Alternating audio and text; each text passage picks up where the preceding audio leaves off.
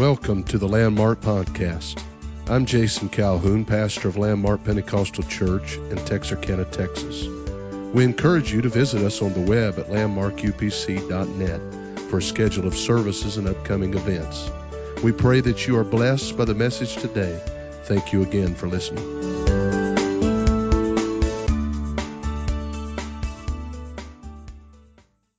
If you have your Bibles, I invite your attention into the Word of the Lord to the Gospel of Luke chapter 18. Gospel of Luke chapter 18, and I want to begin reading there with verse 26. It's good to see all of you in the house of the Lord. Let's go to Luke 18 and verse 26. And they that heard it said, "Who then can be saved?" Now, just to kind of catch you up to what the Lord is speaking or has been speaking to them about. He's been talking to them about things that go beyond just the commands that was given in the Old Testament, but having a real relationship with God. And then there's one that comes to him and said, "I've fulfilled all of those commandments." He said, "I've done it ever since I was just a child." And he said, "You sell what you've got and you come and follow me." And the man walked away sorrowful, the Bible says, because he had great riches. And this is when the Lord begins to explain what entering the kingdom of God is all about. And when he did, there were those that said, or those that heard him, who made the statement, "Who then can be saved?" And he said, "These things which are impossible with men are possible with God." I'm going to tell you, no man can save himself, is what the Lord was saying there. No amount of good deeds can save you. No amount of acts that you would do or things that you would try to achieve or accomplish in yourself can save you. Then Peter said, "Lo, we have left all and followed thee." And he said unto them, "Verily I say unto you, there is no man that hath left house or parents or brethren or wife or children for the kingdom of God's sake, who shall not receive manifold more in this present time." In other words, there's going to be blessings in this life for following the Lord. And how many can attest to that there is blessings in this life? Not to mention, and in the world to come, life everlasting. I want to direct you back to Simon Peter's statement in verse 28. Then Peter said, "Lo, we have left all." And I'd just like to lift that statement. Lo, we have left all. Forgive this windstorm. Go ahead, brother. That's announcements. Those are through. If it was part of the sermon, I'd want it back. Amen. But I believe we can make it now. We have left all. Lo, we have left all. Let's lift up our hands and our voices to the Lord, and let's pray for the Lord to help us, to speak to us, to work in our lives, to minister to our needs here tonight through His Word. We thank you. God, I ask you, Lord, to have your way. Work as only you can. Minister your will in this house. Let your word find lodging place in all of our hearts. We thank you. We sincerely praise you and thank you for it. In Jesus' name. And would you give thanks to the Lord by clapping your hands to Him right now?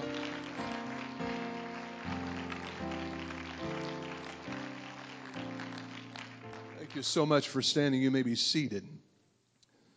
An individual who is serious about pursuing a business proposition or opportunity will first sit down and put together a business plan.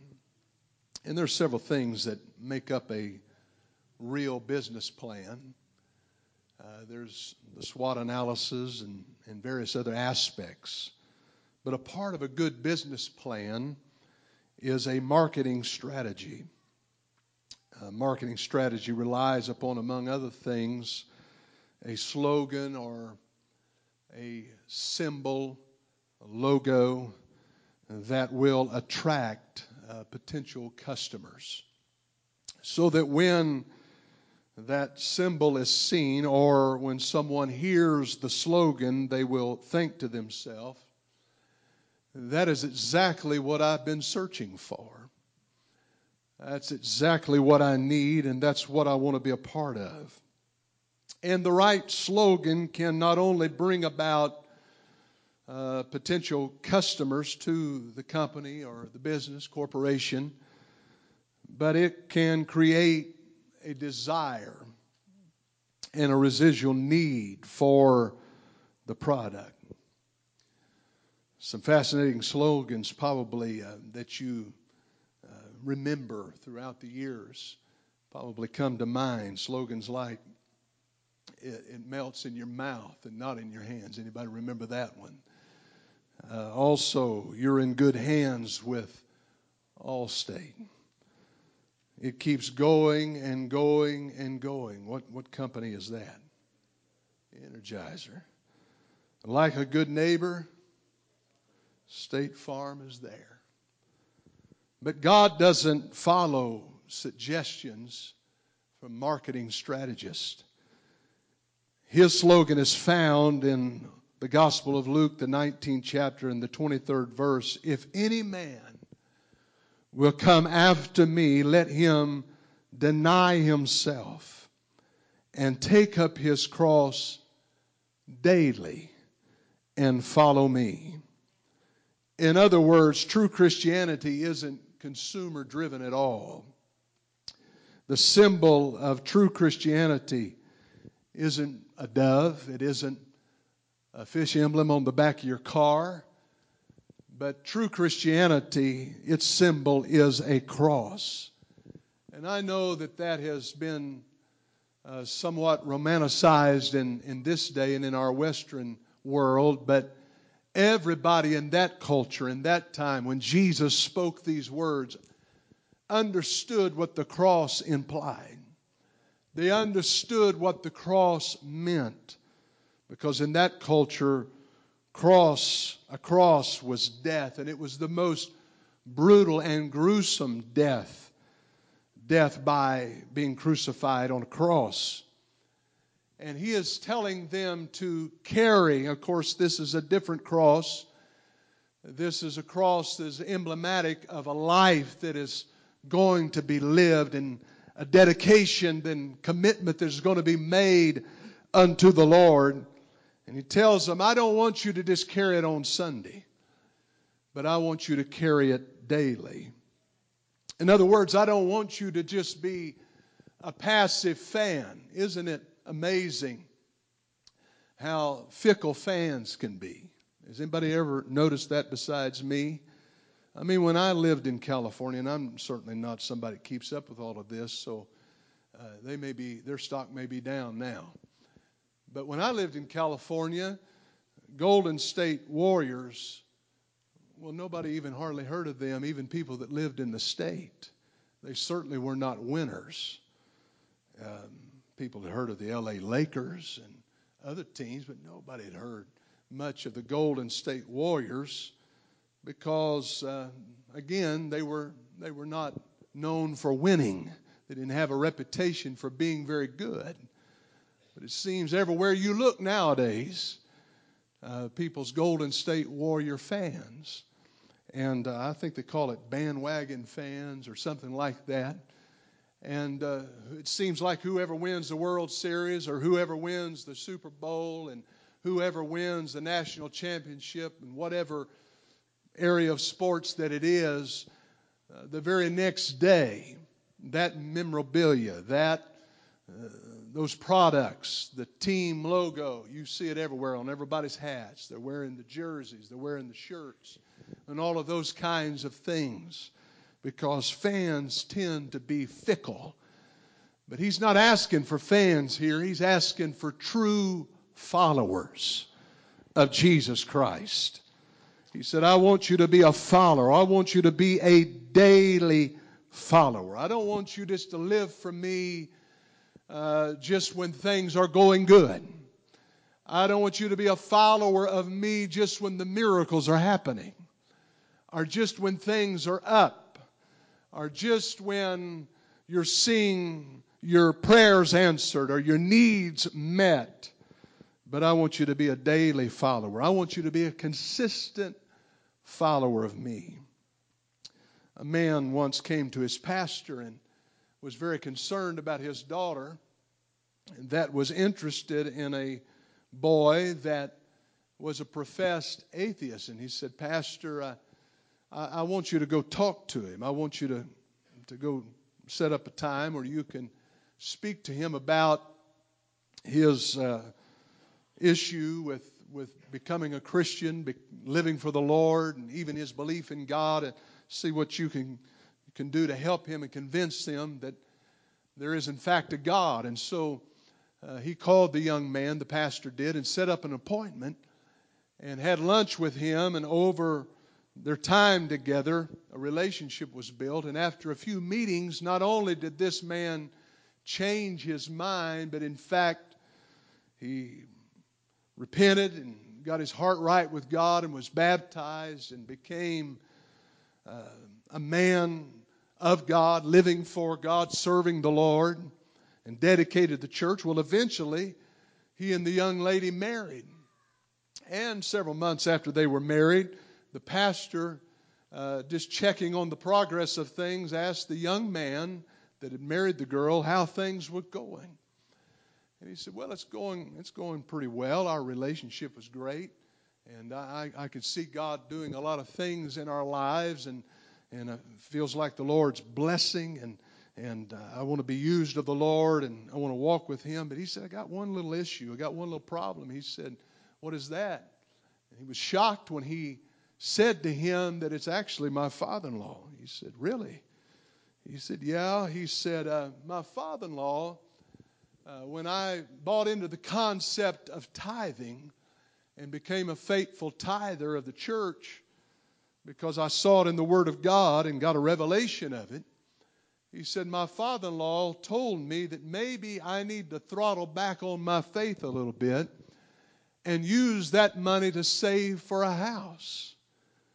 And the pastor could hardly believe what the young man was telling him, because he knew how desperate the father had been to see this young man saved in the first place. And now he was essentially telling him, I know that you picked up the cross and began to follow the Lord, but could you put it down for a little while? And isn't that exactly how the world tries in its own way to serve the Lord many times? That's a lot of folks' concept of God, is that when it's convenient, I'm a Christian. When it's convenient, I'll be apostolic. When it's convenient, I'll serve the Lord. When it's Sunday, then I'll toe the line. I'll be dedicated. I'll live for God like I'm supposed to. I'll adhere to the teachings of the Word of the Lord. But when I'm with my friends out there, or when I'm somewhere else, well, don't expect as much dedication from me. When Jesus called His disciples, He called them to give their life wholeheartedly to Him. And they didn't know where that calling was going to lead them. And if you study church history, and I know that many of these were not certain of what their demise was, and the traditions and oral history has just been passed down, so we just go by what we're told. But church tradition says that Matthew was killed by the sword in Ethiopia. Mark died in Egypt after being dragged by horses through the streets of Alexandria. Luke was hung in Greece.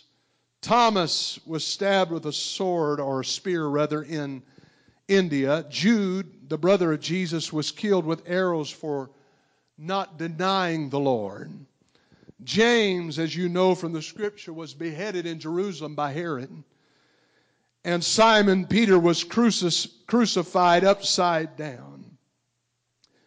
And Jesus doesn't necessarily ask us to physically die for him, but he unequivocally and unapologetically asks for us to deny ourselves, our will, our sinful desires, our fleshly nature. He even goes as far to say in the book of Romans that we need to mortify the deeds of the flesh and take on the spiritual appetites and attributes and characteristics of God. And the only way that we can do that, according to Paul's writings in the book of Romans, is to have the Holy Ghost. Anybody that attempts to live for God, serve the Lord, and be victorious without the Holy Ghost, without the Spirit of God, is setting themselves up to be a miserable failure. The Holy Ghost is not just a good idea. It's not just a spare tire. It's not just an added blessing. But according to my Bible, it's an essentiality to salvation. Peter said, repent and be baptized, every one of you, in the name of Jesus Christ, for the remission of sins, and ye shall receive the gift of the Holy Ghost. For this promise is unto you and to your children, and all that are far off, even as many as the Lord our God shall call.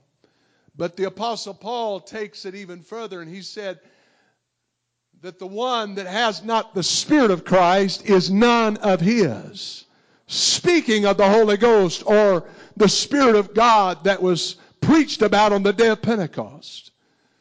So the Holy Ghost is an essentiality for us to please God, to live for God, and to live victorious in this life. And again, I can't believe that anybody would want to debate that or argue of why it is not necessary to receive the Holy Ghost.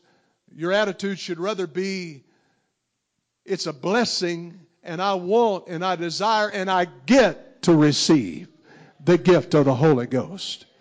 Amen. It's an opportunity. It's a promise. The Bible says that it's a gift and it's for everybody. As many as the Lord God calls, and He's still convicting, He's still drawing by His Spirit, and He's still filling souls with the Holy Ghost. And even recently we've seen Him fill folks with the Holy Ghost around here. And I'm thankful for that, aren't you? Praise God. Why don't we clap our hands to the Lord again? But in Matthew chapter number 4, Jesus is calling His disciples. And the Bible said as He's walking along the shore of the Sea of Galilee that He saw Simon Peter and his brother Andrew.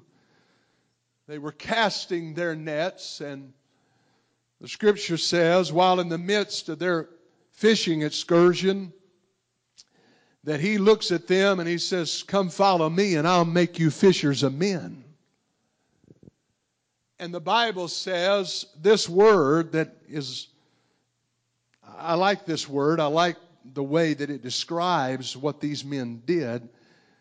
It says, straightway they began to follow Him. In other words, there was no vacillating. There was no talking it over. But they were immediately, two men, these two brethren, were immediately in agreement that this was what they needed to do. They needed to follow the Lord. That tells me that both of them was feeling the same thing. They were feeling the power of this call to come and follow Jesus. And the magnetism of it was so great that both of them, without debate, without argument, without doing anything else, without putting anything before it, they said, we're going to do it right now. Straightway they began to follow Him. And he went a little further and he saw two more. He saw James and John, who were brothers, sons of a man by the name of Zebedee. They were called the sons of thunder, and they were mending their nets. And He says to them, come follow me, And the Scripture uses another word, but closely akin to the same term, straightway.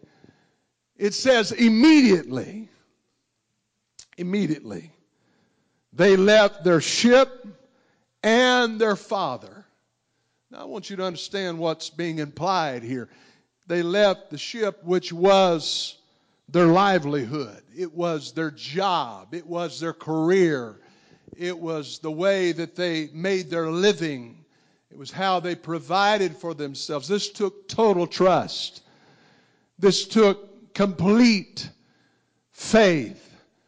This took total surrender, if you will, to the will of the Lord. This was stepping out and doing something that was not necessarily easy for them to do. They had to leave their living because they knew that they couldn't follow the Lord and continue to do what they were doing in everyday fishing on that ship and making their living in that way was going to not allow them to follow the Lord. And so they said, we're going to put you first and we're going to leave this behind. And then it says, and their father they left behind. And so really what's being implied here is that anything or anyone that would hinder you from living for God, you need to leave them behind and make up your mind to follow the Lord and serve the Lord with all of your heart, because the Scripture clearly tells us that no man can serve two masters. He'll love one and hate the other. Or he'll love this one over here and hate this one over there. But you cannot serve two masters. You got to make up your mind. You got to diligently decide and completely surrender your will to be a follower of Jesus Christ. The Gospel of Matthew chapter number 9 tells us about the calling of Matthew to become a disciple of Jesus Christ. It says that he was sitting at the seat of custom. Now, this was a fairly prestigious place for him as an individual. It was not a very popular thing among the Jews. Among his fellow citizens and countrymen, it was not something that they thought was a very good job, because they almost seen this as being an ally to the Roman government. And they knew that it was a beneficial thing to him, and they felt him to be a traitor because he was preferring money and wealth over them, and preferring them above, or in his own needs, he was preferring above them and their needs. And so therefore he was at odds with his own people. And Jesus, seeing him set in that place, spoke to him and said, "Follow me." Just two words. And the Scripture says, and he arose and followed him. Now, I tend to be a literalist when it comes to the Scripture. I realize that that's probably not applicable in every case, especially when you're speaking about certain books in the Old Testament, that there is type and shadow, and I understand all of that. I have studied the Word of the Lord, and I have sat underneath teaching to understand that concept. But, you know, I just happen to believe the Word of the Lord at its word when it comes to the New Testament. And so somebody said, well, we don't know everything that went on between the lines here. Everything, this is all that was recorded, and this is all that we have, so we have to assume there were some other things that happened or took place here. But I think that we need to take this literally, that he immediately arose and began to follow him. And as I was studying about Matthew, and I knew this, but it's one of those things that was kind of out of sight, out of mind. But another term or name that is used in Matthew's, or the description of Matthew, Another name for him was Levi, and I thought that to be interesting. And in the Jewish mindset and the way that they train their children, and many of the Orthodox Jews still do this to this day, as that child is still very young, many times while it's still a baby, they will introduce that child as being what they desire that child to become. They will call its name, and when the naming of the child takes place, it's not just like we name children today. There's no real significance attached to it. We just like the sound of the name, but that's not the way it was in Jesus' day and among the Hebrew people. That name meant something, and there was significance tied to it. It wasn't just naming him after somebody. There was significance tied to that name. And they believed that there was power in a name. And you understand that from studying about Jacob. And you understand from studying other names in the Scripture that there is significance tied to the name. And so Matthew was also called Levi. It's very possible that in his ancestry there was a priest, and maybe perhaps his grandfather was in the priesthood. And maybe that was the wish and the desire that his family had for him, that he would become a man of God. But you understand that in this particular time, even in the day of Jesus, to become a rabbi, to become a man that would be the leader of a synagogue, to be a part of that or fulfill that role, it was a very, very elite group of people that was allowed to do that. And there were certain criteria that had to be met for them to be able to do that. To become a rabbi, first of all, you couldn't just wake up one morning and decide that I'm going to go through the necessary training. But it started while you were very young. And I read, one author said that to become a rabbi by the age of 12, a man or a young boy would have to memorize the first 5 books of the Bible in much of the writings of the prophets.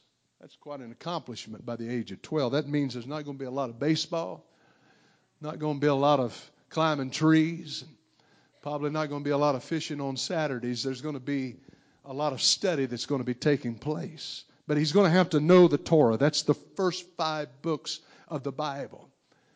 And it is said that, of course, rabbis had reputations, but rabbis didn't send out an invitation for students. But you, because of the reputation of the rabbi that you wanted to study under, you would make application to them of what you desired to do, that you wanted to study under them, and then there was a process. And so it was much like maybe the Ivy League schools are today in our world, in our nation. You had to have a certain GPA. You had to have a certain score on your ACT and SAT. And then that wasn't even enough. That was just to get your foot in the door. Then you had to go through an application process, and there was an interview. And I read where when the rabbi would interview, he would try to test the knowledge of the young man that was seeking to be a student of his. And so he'd ask him questions. And this writer that I was reading after used the illustration that perhaps he would say, well, how many times is the Lord's name mentioned in a certain division of Leviticus? And he would have to, from the top of his head and his memory, be able to recount how many times that the name of the Lord was mentioned in that particular area and division of the Scripture. What are you trying to say? I'm trying to tell you that there was a very strict code, a very strict criteria that had to be met. And so evidently, we can assume here that Matthew or Levi, he didn't make the grade. Maybe he flunked out of rabbinical school. And so instead of continuing to serve God, he began to serve himself and his own purposes. And you know, that's a lot of times what happens to people when they stop serving God with all of their heart. They begin to serve their own purposes, their own appetites, and their own desires. And it became what would be among the Jews. I mean, this is a great fall from the desire of wanting to become a rabbi all the way down to becoming a publican, a tax collector. And you say, well, you know, we often hear people referring that to the IRS. Well, it's even worse than that. It's like an IRS agent belonging to a terrorist cell. And it's just worse than just being an IRS agent. And I believe, and God forgive me if there's anybody that's ever been an IRS agent, I believe that there's a lot of good ones out there, and it's a necessary job. So I'm not trying to cast any bad light on that. I'm just telling you, I've heard preachers and people refer that to being an IRS agent. Well, it wasn't exactly that, because I'm certain that there's a whole lot of IRS agents that are liked and that are good people. But these people were not perceived as being good people by anybody in their community. Everybody despised them. And can you imagine when the Lord speaks to him and says, follow me, and he knows who this is that is speaking to him, and he feels that in his heart? It was the resurrection of a dream that he had once had. It was the resurrection and the desire that perhaps I can become what I really intended in life to become. And it was like a second chance was being given to Matthew again. And isn't that so indicative of how the gospel and the call of God is in the lives of people that have given up even on themselves? When the Lord begins to speak to them and move upon their heart, it's like suddenly they realize life's not over. Amen. I don't just have to relegate myself to this. I can be something for God. I can do the will of the Lord. I don't have to be a failure forever. I don't have to continue down this path that is a dead end. I can live for God and serve the Lord. There is hope for me. I want to preach to a Matthew here tonight. There is hope for you. Amen. Don't give up. If he calls your name and he asks you to live for him and serve him and follow him, there's hope for you. Amen. Praise God. And can I tell you that everybody has that opportunity here tonight? Everyone has that opportunity. He arose and followed him. And so, as we look into this text that I read to you from tonight in Luke 18, this is a little further down the trail now. When they first began to follow the Lord, I mean, it was like miracle after miracle. It was like healing and deliverance and such power. They'd walk into villages and see blind eyes opened and deaf ears unstopped, and lame people would walk. Not to mention when they went out into the wilderness with those 5,000 people that was following them, and they were all fed with 2 fish and 5 loaves. And also the feeding of the 4,000 that took place. Multiple miracles. But now the teaching of the Lord is becoming a little bit more narrow. Now the teaching of the Lord is becoming a little bit more demanding of them. Now their understanding things is becoming a little bit more specific, and they feel themselves in the crosshairs of the Lord's commandments and his teaching. And they're beginning to understand that it's more than just loaves and fishes. And it's more than just miracles, and it's more than just the excitement of what we can see and the power of God being on display before us on a daily basis. But it's about denying oneself. It's about taking up a cross. In other words, when you deny yourself in your will, you're taking up the burden of serving the Lord. And it doesn't matter the stigma that goes with it. It doesn't matter how people may view it that are around you. You're so in love with Him that you desire to be led by Him and to follow Him wherever that takes you. And Simon Peter is realizing now, hey,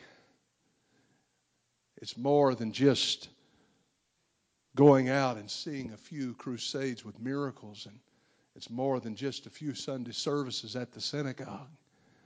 But now he's making a real call for commitment in our lives. And he says, lo, we have left all to follow you.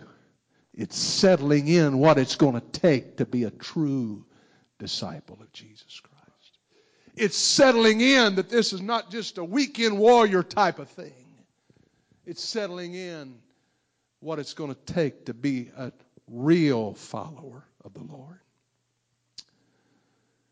And so we see this continuing to happen, and it was even Simon Peter that we read about in the book of John, chapter number 6, when Jesus begins to talk about the commitment that it's going to take. And he said, unless you drink of my blood and eat of my flesh, you shall not enter into the kingdom of God.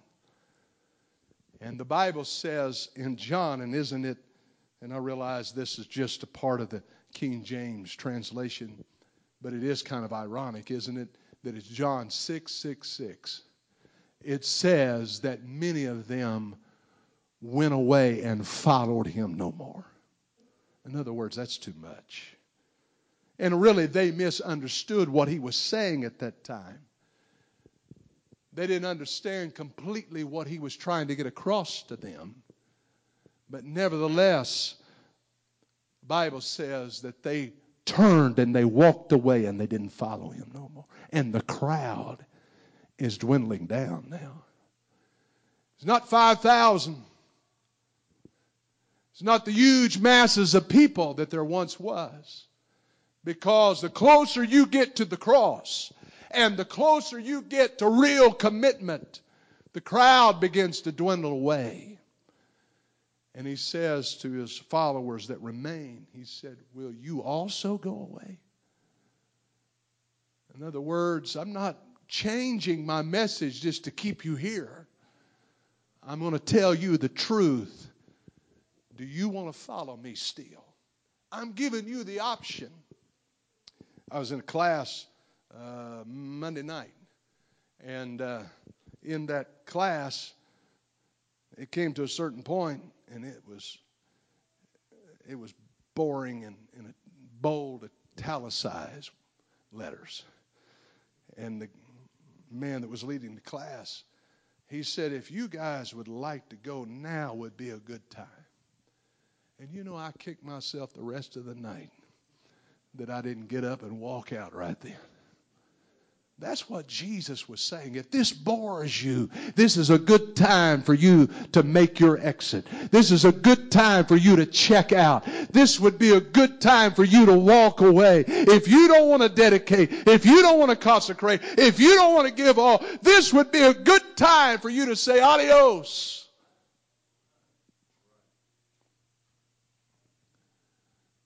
And Peter said, where can we go?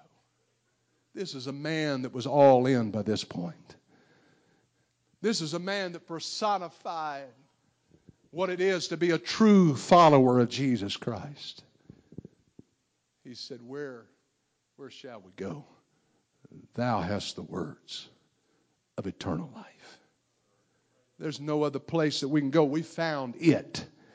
We found the thing we're looking for. I'm going to tell you, once you've experienced Christ, once you've experienced the power of the Holy Ghost, once you've ever been to the cross and had the blood, amen, to cleanse you and wash you, once you've ever been to an apostolic altar and really repented of your sins and felt the freedom that is felt when you're delivered from them, and you receive this wonderful promise of the Holy Ghost, amen, you will be just like Simon Peter. You will say, where else can we go? Amen, I can go from anything to this, but I can't go from this to anything else and be satisfied. Amen. I want to be a follower. Not just when it's good. Amen. I've had to live that. You have too if you've lived for God any period of time. I've had to live through moments of waiting on God and tarrying and being patient for God to answer my prayers. I've had to live through periods of time that I wondered if God even knew where I lived, what my address was. But can I tell you that He's faithful? And in the Bible says this, that the end is the Lord's. And we always need to remember that. I've told you the story a few other times about Pastor I.H. Terry. Before he died, he had a little saying that he would use from time to time. And when somebody was extolling someone's virtues, and maybe he wasn't real certain about them himself, he would say, well, the end is not yet. In other words, it's not over yet. They could trip up and fall. Don't put too much confidence in man. And when someone was struggling and when they were not, it seemed like, as blessed as they should be, but they were a good person and they were striving, they were doing their best, and it just seemed like they couldn't get a leg up, he would say of that person, he would say, just remember, before you're too hard on that individual, the end is not yet. Well, can I tell you tonight that the end is not yet for you? Amen. We got to continue. None of us have heard the words, well done, thou good and faithful servant. Enter into the joys of the Lord. None of us have reached the end of the race just yet, but we're all striving. We all desire that incorruptible crown. We all want to hear those immortal words. We all want to see Jesus. We all want to live with Him throughout all of eternity. And the only way that we can is to daily take up our cross and follow Him. Follow Him. Amen. Not just follow Him when it looks good. Not just follow Him when we can see what the conclusion is going to be or how the outcome is going to be. But we follow Him when we don't understand. We follow Him when we're confused at times. We follow Him even in the darkness. We follow Him and trust His leading because He knows what's best for us. That's what it is, really following the Lord. Amen. Would you lift your hands to Him right now? Let's give praise to Him right now. Thank you, Jesus.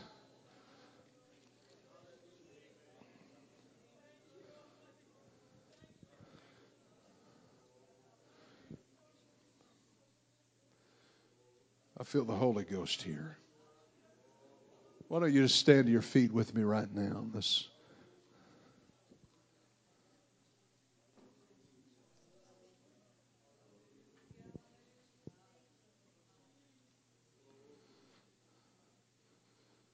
There was a missionary many, many years ago that had given his life overseas to missionary work. His wife had passed on to her eternal reward. And finally it came time for him to retire and come home, and his only living relative was living in the Midwest. It was a daughter that lived there with her husband and family. And so his choice was to go back and live in the same proximity as her for the rest of his days, be close to his family.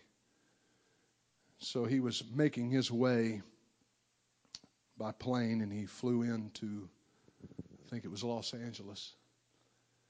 And then he boarded a bus, and the first stop that they came to was Las Vegas, and he had never been to Las Vegas. And he was an elderly man, and it was late at night. But he said it was just as bright as it would be at noonday because of all of the marquees and the lights. So he'd been kind of cooped up on the plane and then on the bus, and so he was going to get out and walk around a little bit, and he walked up and down the streets taking in all of this, and he saw the advertisements for the amazing food. He saw the games as he looked through the doors of casinos and the open areas where people were playing slot machines, and he saw the money pouring out of them and the lights flashing. He actually found a place there where there was a car show that they were introducing the next year's automobiles. He went in and seen all of those vehicles, all those cars. And he was just taken aback by it all, shocked. He went around and he looked at it all, and finally, after some time, he began to walk back to his hotel, and when he walked into his hotel room, he didn't even turn on the light. He just walked over to the window that was in a high-rise overlooking the city, the Vegas Strip. He pulled back the curtains, and he looked down on all those flickering lights and knelt down on his knees. And after looking for a little while, he raised his view up to the heavens.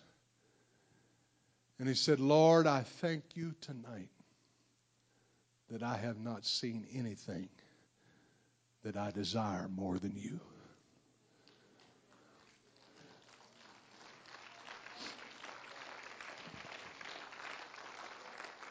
Lo, we have left all to follow you.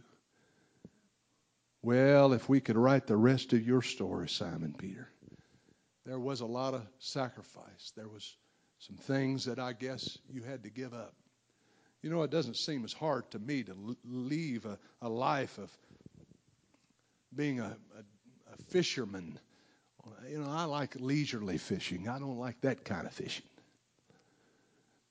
To leave that lifestyle and pulling on those old nets and smelling like a fish. You say, well, you know, I like being out on the water. I do too, but I like to be there by choice. It seemed like that wouldn't be a very hard thing to leave in comparison with Matthew having to give it up, the money and the prestige and the power that he had because of all of that. But they felt the same exact pull on their heart. And it was something that they had to do daily, because while initially it was difficult for, I suppose, Matthew over maybe Simon Peter, I don't know. I'm just supposing. Every one of them had times that they could have turned back. And every one of them had moments where it would have seemed easier not to continue following the Lord.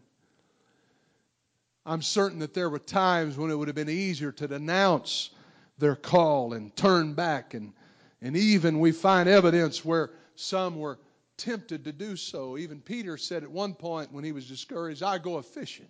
I'm just going back to what I was before. But he felt such a compelling call, and the Lord sought him out and came to him at his low moment and said, come on back. I want you to follow me. I want you to complete this journey. I don't want you to stop now. I'm going to tell you, friend, you need to make up your mind and commit yourself that I am not just serving God out of it being a leisurely journey or just what I can benefit from it at the moment. But God, I'm following you because I want to see you, because I love you, because I'm committed to you, and I want to be obedient to you. You've done such great things for me, but if you've never done another thing for me, I still am dedicated. I'm still consecrated. I still want to serve you with all of my heart.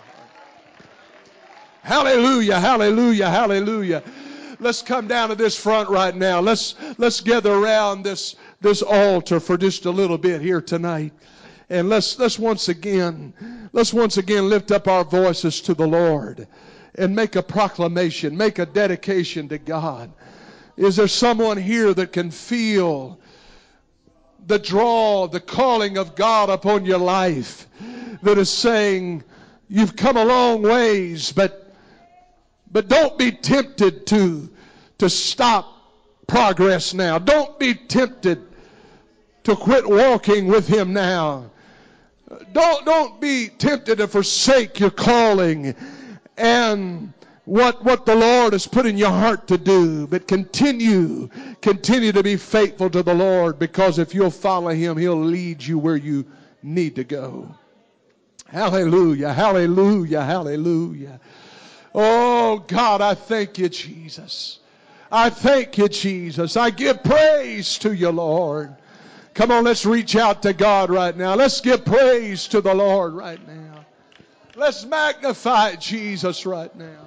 Whatever I have to give up, whatever I have to lay aside, however I have to restructure my life, whatever commitment that I have to make, whatever ambitions in the flesh that I have to give up, whatever aspiration and goals that I have to submit and lay at the foot of the cross, God, it's going to be worth it, because eternity, God, and being with you is more important than anything else.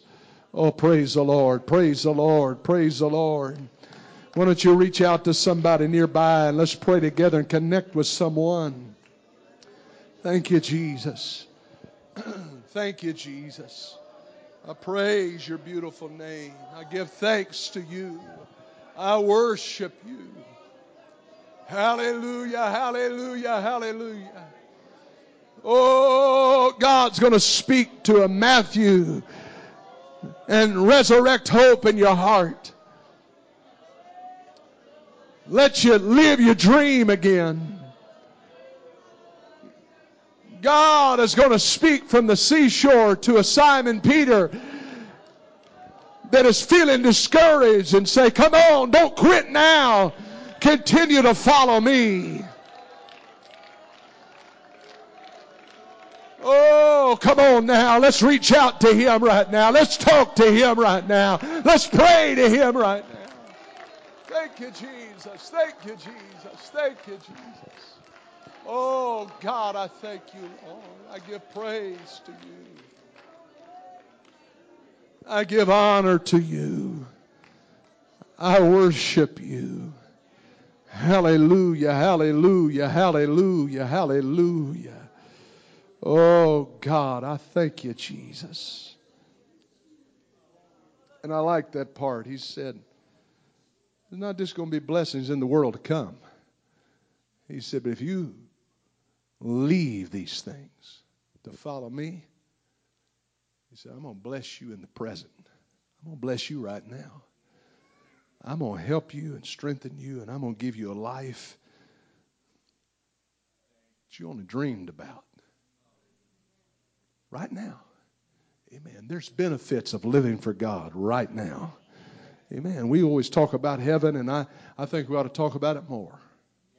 That's my honest opinion. I think there ought to be a lot more songs, a lot more talk about heaven and preaching about heaven and thrill about going to heaven and excitement about it, because that seemed like during the Depression age and back around early days of Pentecost, and when people didn't have it so good, that was their hope. They sang about it. That was in the hymns. That was in the singing. That was talked about daily, that we have a better life. If I had hope only in this life, I'd be above all men most miserable. That was the mantra. That was what people lived by. Well, some people have it pretty good now, thankfully. But that could all turn on a dime. I said that could all turn on the dime. We have people here tonight that can tell you that it just happens that quick. Brother Eddie was telling me that he said he barely had time to get out of his house in that campfire out there in California before that blaze come sweeping across there. And he didn't have time to go back in there and get any of his possessions in this world. But he's still got a smile on his face because he's not living for just the things of this world. Praise the Lord. Hallelujah. That's the kind of attitude that we got to get back in Pentecost is we're not living just for this life. Some people are just so wrapped up in this world and the things of this world, they don't even have time. They've crowded God out. They've crowded the things of the Lord out, and they have it so compartmentalized, and such a tiny, tiny slice of their life is given to God. That's not the will of the Lord. That's not the will of the Lord. Amen. I know this life, especially when you're young, although most of our young folks are out of here tonight, but when you're young, you can think, man, I got so much life ahead of me. Again, James said it's but a vapor, a wisp of smoke. And it's gone. And you'll be looking around saying, what happened? Where have I just wiled it away at? Amen. You better invest your life in the things of God, incorruptible things of God.